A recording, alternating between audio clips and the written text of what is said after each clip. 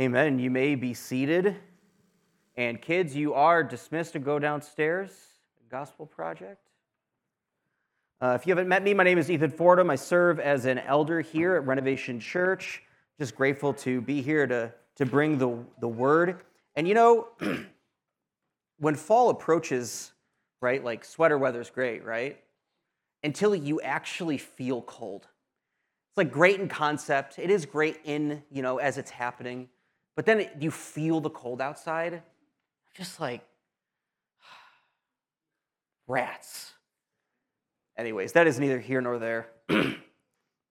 But we continue our series through the book of Philippians this morning. And as we come to our text, I think we realize something. That sometimes we are encouraged to action. For instance, right? I'm sure most people here are familiar with fight or flight, right? The fight or flight response. It's a psychological reaction to like a stressful or frightening situation, right?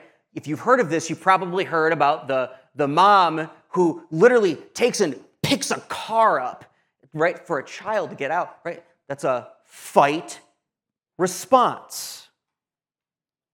For some of us, even simply in the presence, to be in the presence of a single spider is a flight response. It certainly is for me. Sometimes we're encouraged to action. In our previous passage, we saw Paul.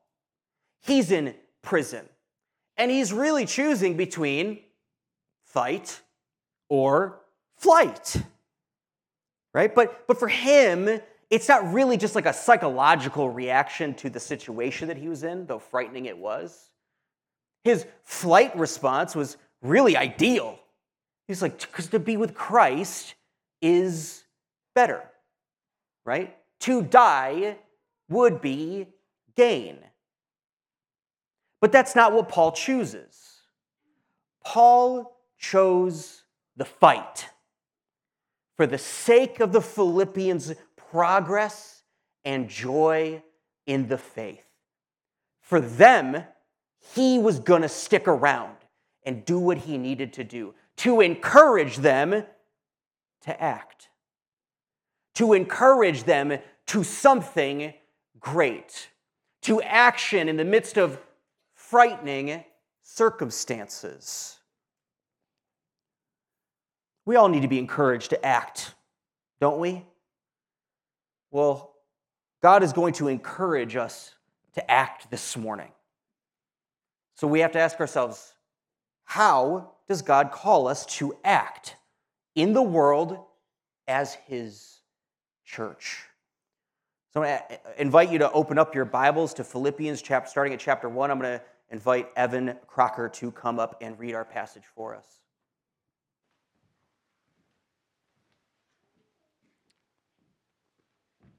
Our passage this morning comes from the New Testament book of Philippians, starting in chapter 1, verse 27, through chapter 2, verse 11. This is the word of the Lord. Only let your manner of life be worthy of the gospel of Christ, so that whether I come and see you or am absent, I may hear you, that you are standing firm in one spirit with mind, striving side by side for the faith of the gospel, and not frightened in anything by your opponents. This is a clear sign to them of their destruction, but of your salvation, that from God. For it has been granted to you that for the sake of Christ you should not only believe in him, but also suffer for his sake, engaged in the same conflict that you saw I had and now hear that I still have. So if there is any encouragement in Christ, and any comfort from the love, any participation in the Spirit, any affection and sympathy, complete my joy by being of the same mind, having the same love, being in full accord and of one mind. Do nothing from rivalry or conceit, but in humility count others more significant than yourselves. Let each of you look not only to his own interest, but also to the interest of others. Have this mind among yourselves, which is yours in Christ Jesus, who, though he was in the form of God, did not count equality with God a thing to be grasped, but made himself nothing, taking the form of a servant, being born in the likeness of men, and being found in human form, he humbled himself by becoming obedient to the point of death, even death on a cross. Therefore God has highly exalted him and bestowed on him the name that is above every name, so that at the name of Jesus every knee should bow in heaven and on earth and under the earth, and every tongue confess that Christ Jesus is Lord, to the glory of God the Father. Amen. Let's go and ask the Spirit's assistance to help us this morning. Spirit of God, we come to you and we ask that you would open our minds and our hearts. Change us. We are dependent upon you. Open your word to us so that we might see the love of God in the face of Christ. We ask these things in Jesus' name. Amen. All right, so Philippi was a town, city, full of civic pride, right? Full of Roman patriotism. They're all about being Roman, right? There's a lot of retired officials, people like, somebodies, right? When they retired, where'd they go? They retired to Philippi. It's full of civic pride. And when it came to Roman patriotism, they had a creed, a motto: Caesar is Lord, which is an inherently religious statement for them. Religious and civil. But the Philippian Christians, they were being called to serve another Lord. Paul says, only let your manner of life be worthy of the gospel of Christ. That is, as citizens of heaven, let your life be consistent with Christ's life. In order to do that, he says, stand firm in one spirit, with one mind, striving side by side for the faith of the gospel. For them, as citizens of heaven, loyal to Jesus Christ, what it meant to be faithful as citizens of heaven and unified, meant to be faithful and unified to the creed, Jesus is Lord. Not Caesar, Jesus is Lord. Jesus is Lord was the earliest form of Christian creed. It was the foundation of their unity and their life together. It's what set them apart from everybody else. Standing firm in heart and soul, united around this creed, was what it meant to act as those worthy of the gospel, to act as citizens of heaven. Well, Paul knew that just as Christ was persecuted and suffered for saying that he was Lord, and just as Paul himself was persecuted and suffered for saying Jesus is Lord, that the Philippians themselves would also be persecuted and suffer for saying Jesus is Lord. So he wants to encourage them. He says, don't be frightened. It's easier said than done, right? Especially if there's a spider in the room. He says, don't be frightened. Philippians, don't worry. They're persecuting you is simply a sign to them that they've lost. It's a sign of their destruction. They might think, hey, Philippians, they're getting persecuted, right? That means they're going to get destroyed. No. It's actually a sign of their destruction and of the Philippians' salvation. Therefore, don't be frightened, Philippians. They lose because Jesus is victorious. Their persecution is a sign of your salvation. So act as those worthy of the gospel, united as you suffer. This is a challenging thing, isn't it? To think about suffering, to think about being unified under suffering. Renovation Church, how will we act as those worthy of the gospel? Well, we're going to stand firm in one faith. We're going to be unified in mind and spirit.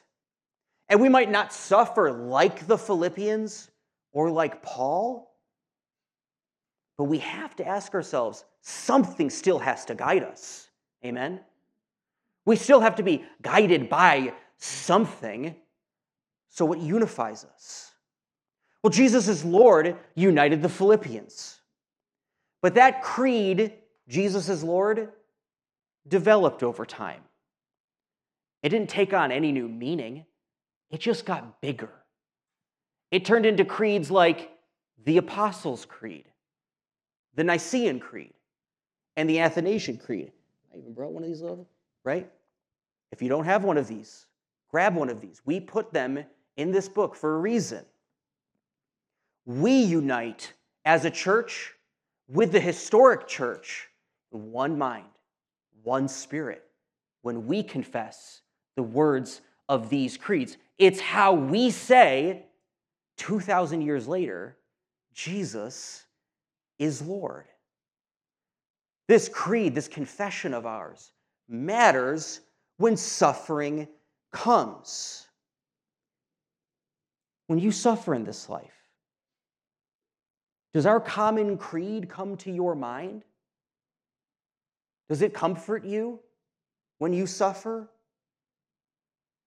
I don't know if you know this or not, but Christians have died to confess with one spirit and one mind the words of these creeds. Are you willing to die to confess these creeds? So I was thinking about this. I couldn't help but be reminded of the Coptic Orthodox Church. It's a branch of Christianity, a part of the Eastern tradition, and the Coptic Church is in Egypt. And they're known for being the Church of the Martyr because of the heavy persecution that they suffer year after year after year, beheading after bombings. And even just recently, I found a video, and it was the Coptic community was outside of a church that had been bombed the previous day. And you know what they were doing? Well, they were united, certainly, in one spirit, with one mind. And they were chanting the words of the Nicene Creed. That in the face of Muslim opposition that said, no, God, Allah, does not have a son. He does not have a son. These Coptic Christians, with that creed, stood outside that church that had just been bombed and said, we believe in one Lord, Jesus Christ, the only Son of God, eternally begotten of the Father, God from God, light from light, true God from true God. Is that not one spirit and mind for those brothers and sisters? Would we be so bold to stand up for such words, to confess, yes, Jesus is Lord, to confess the words of the creeds that Christians have been confessing for so long, united in one heart, one soul, one mind, together in the face of suffering? But you might be thinking, oh, I've never even been near a church that's been bombed. I've never known anyone to have been beheaded. We probably won't suffer opposition here in our comfortable lives in America like the rest of the world does. But I think most often in our context, we suffer from within most often rather than from without. That there are worldly creeds that we confess to ourselves. Creeds like, I'm not good enough. I can't do, I am not good enough for God. God doesn't care. He doesn't love me. He could never. Even just to confess, a creed in my own life that plagues me is often, I'm going to ruin my life.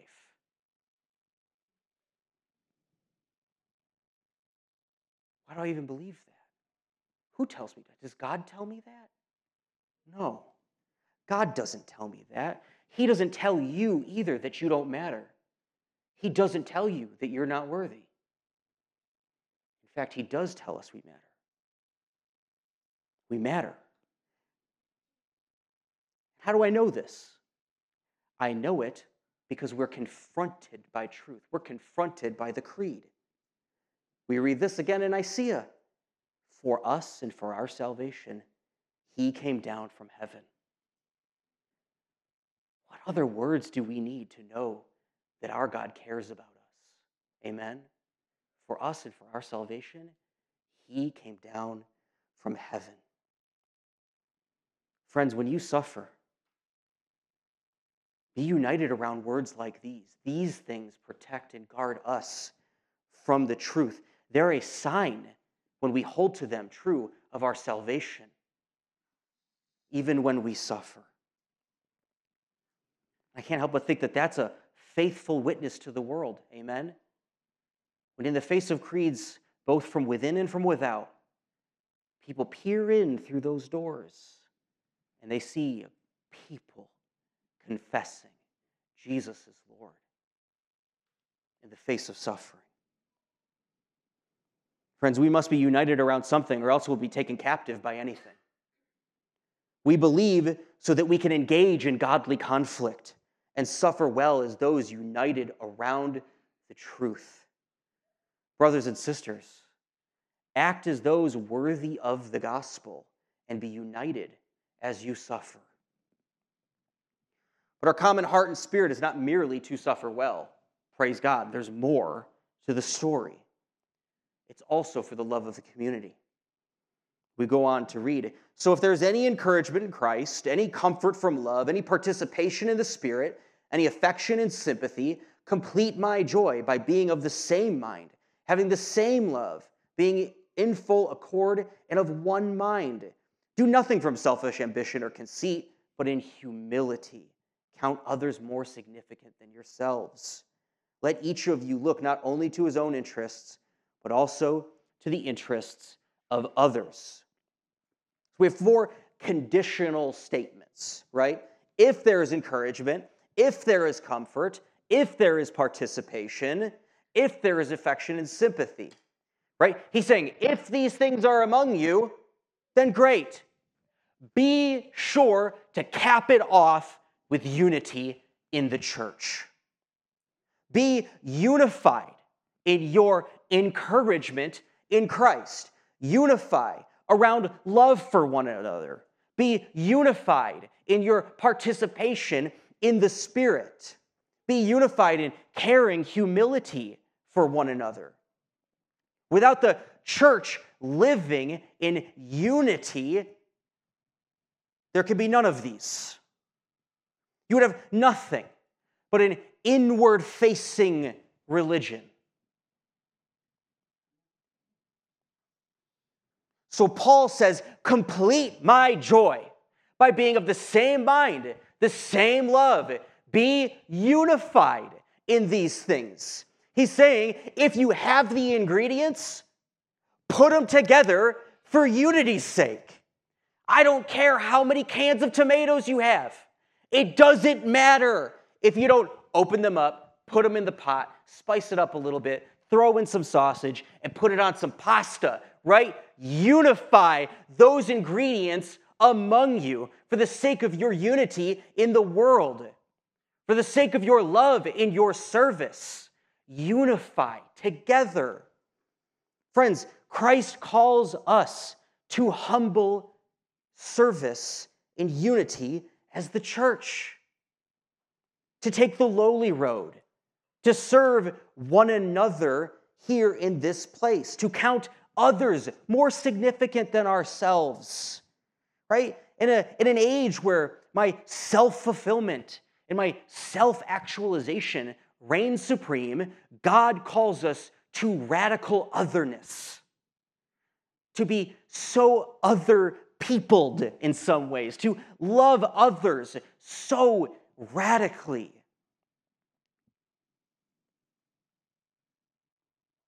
I want everybody right now to look around you.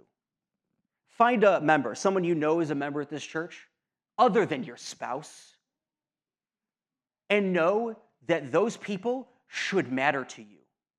That person should matter to you. Their life should matter. Friends, we covenant together in church membership for this very reason, to be unified around humble service, to serve one another, to count others more significant than ourselves. And I challenge you this week, pair up with somebody and grab a copy of our church covenant, because that's the way we decide that we're going to unify around humble service. That's how we talk about it. Those are the commitments that we make together. And friends, if you're here today and you aren't, or you are a Christian, but you aren't a member of a church, I challenge you to ask yourselves, how can I be faithful to this command? If I have these things, but am not unified with anyone, how can you be faithful to these commands? Pursue church membership with the body. Be a part of Christ's visible kingdom somewhere so that you can serve others, count others more significant than yourselves, so that you can be a part of this humble service that the Lord calls his church to. Renovation Church, if there is any encouragement, love, participation, affection, and sympathy in your walk with Christ, act as those worthy of the gospel and be unified in humble service. These are great encouragements from Paul, are they not?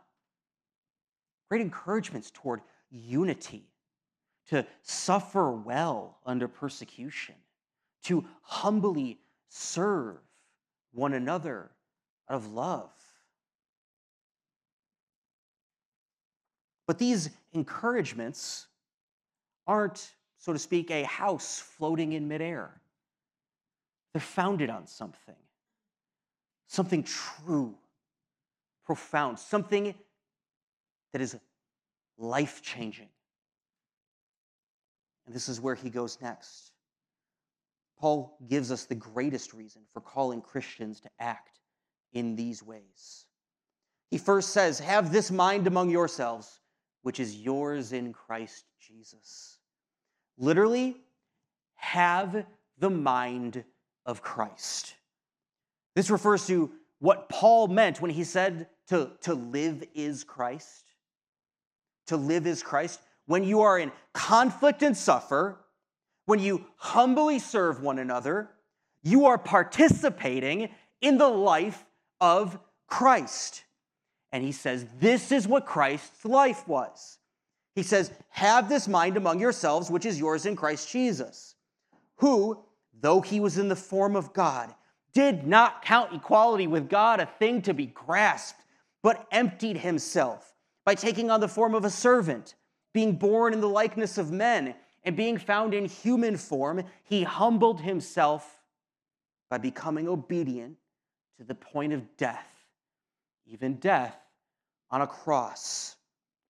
Therefore, God has highly exalted him and bestowed on him the name that is above every name, so that in the name of Jesus, every knee should bow in heaven and on earth and under the earth, and every tongue confess that Jesus Christ is Lord, to the glory of God the Father.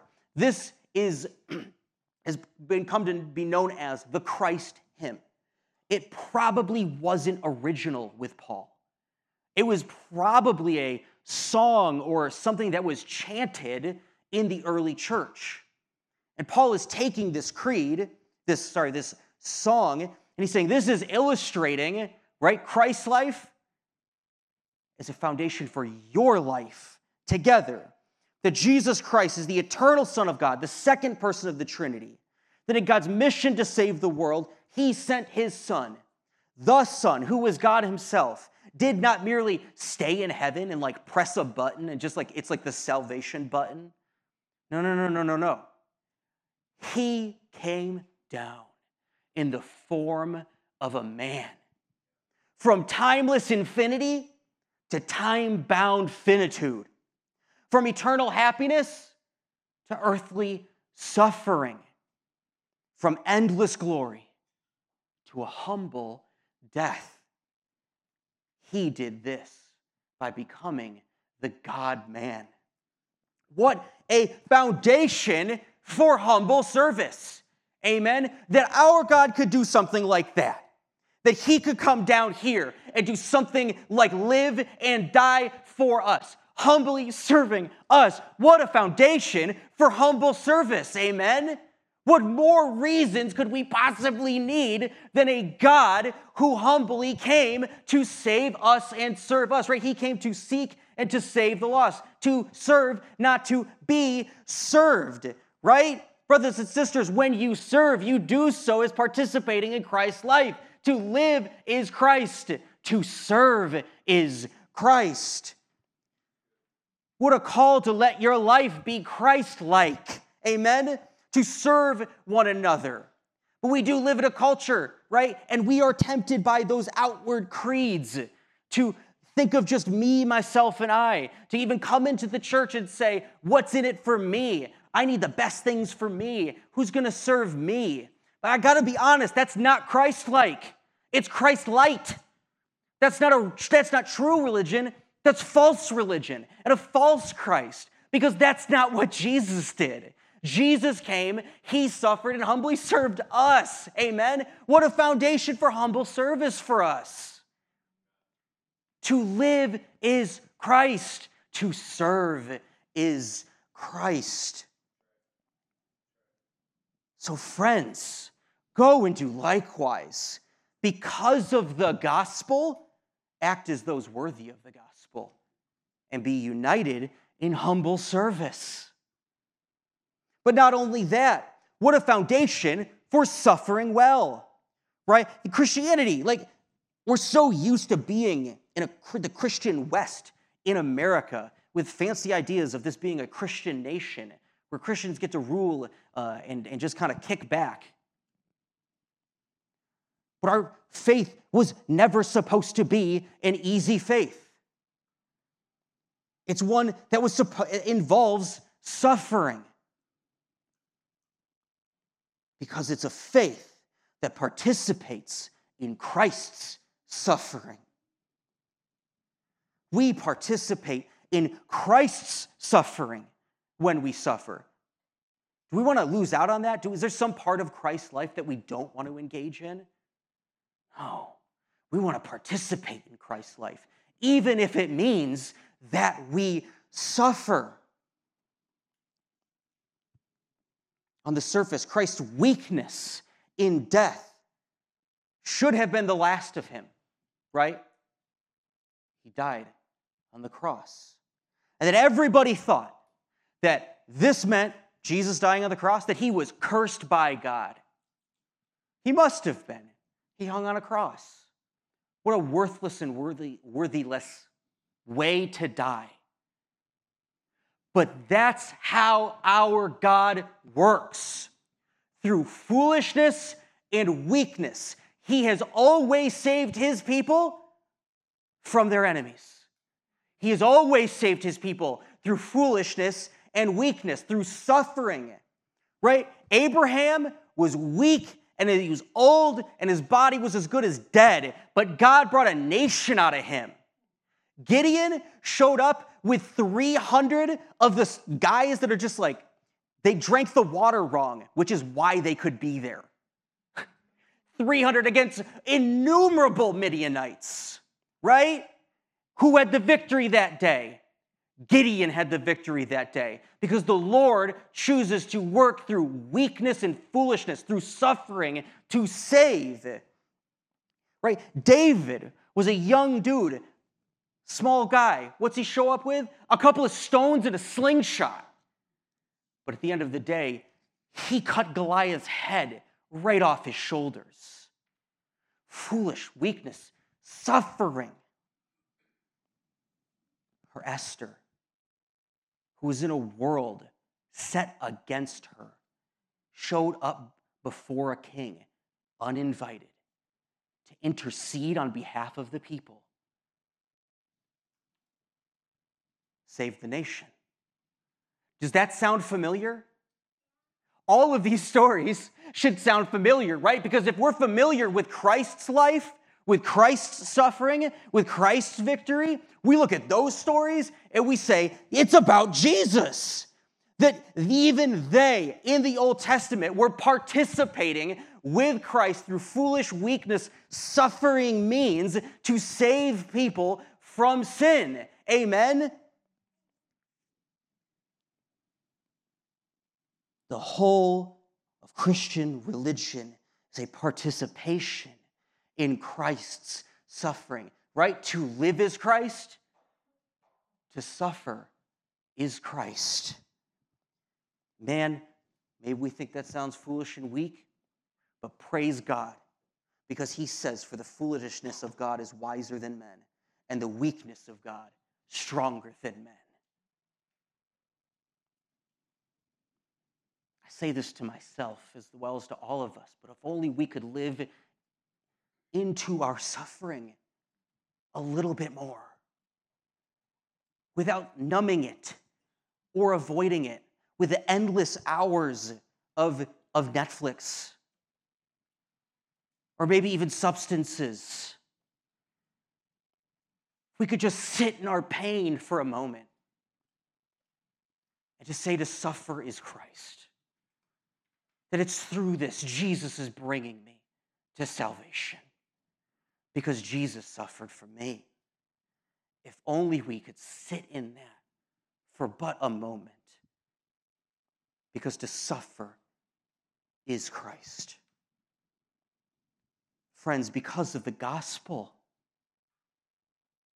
act as those worthy of the gospel and be united as you suffer. Yes, Jesus was dead. Seemed that the enemy had the upper hand. He suffered immensely and was the weakest that anybody could ever possibly be. Dead. But he got out of that grave. And he led a host of souls in victorious triumph into God's kingdom. And has made us citizens of heaven. Amen? That's the thing to which we are headed. To God's kingdom. To our eternal glory and hope and rest in Christ. The place where every knee shall bow in heaven and on earth and under the earth, and every tongue confess that Jesus Christ is Lord, to the glory of God the Father. Amen. This is where we're headed. This is a religion with a goal, right? With a hope in mind. That even when you suffer and you are humble and are even humiliated in service, that we are heading toward the endless weight of glory, to the worship of our God and to the praise of Jesus Christ for all eternity. Amen? The glory of God is the end of all of this. So when you serve and you suffer, keep the end in mind. You're heading towards glory. And that Jesus rose from the dead, as we just talked about in baptism, our union with him in his death and in his resurrection. We're Baptists. Why do we immerse people? We said it, right? The dipping of the whole. Like, why do we immerse people? It's because we believe that there's a powerful symbol when that water comes up out, body comes up out of the water. Resurrection from the grave. Amen? Friend, if you're here and you don't know Jesus, I encourage you, bend your knee to him. Give up in every way. What is faith when we come to Jesus? Well, it's a giving up, acknowledging him as Lord, and desiring to love and to serve him with your life. Friends, that's worth it because it makes suffering worth it, it makes service worth it, and it has the greatest and best goal and end in mind. If you are a Christian this morning, look to Jesus. Participate in his life through suffering and humble service. He did it. So live as Christ. And know that through suffering and service, he's bringing you to your end. The glory of God in his eternal kingdom forever. Friends, act as those worthy of the gospel because of the gospel. Amen? Let me pray. Gracious and most merciful God, we come to you in Jesus' name. We entrust ourselves to you. We come humbled, knowing that to suffer and to serve well is at first a gift from you to participate in Christ's life. Lord, give us the grace and strength to do so. Lord, may these acts be a witness to the world. When people look in here, they would see something beautiful and attractive. A people who suffer and serve well because they have a God who suffered and served well for them. Be glorified in all of this. We pray in Jesus' name. Amen.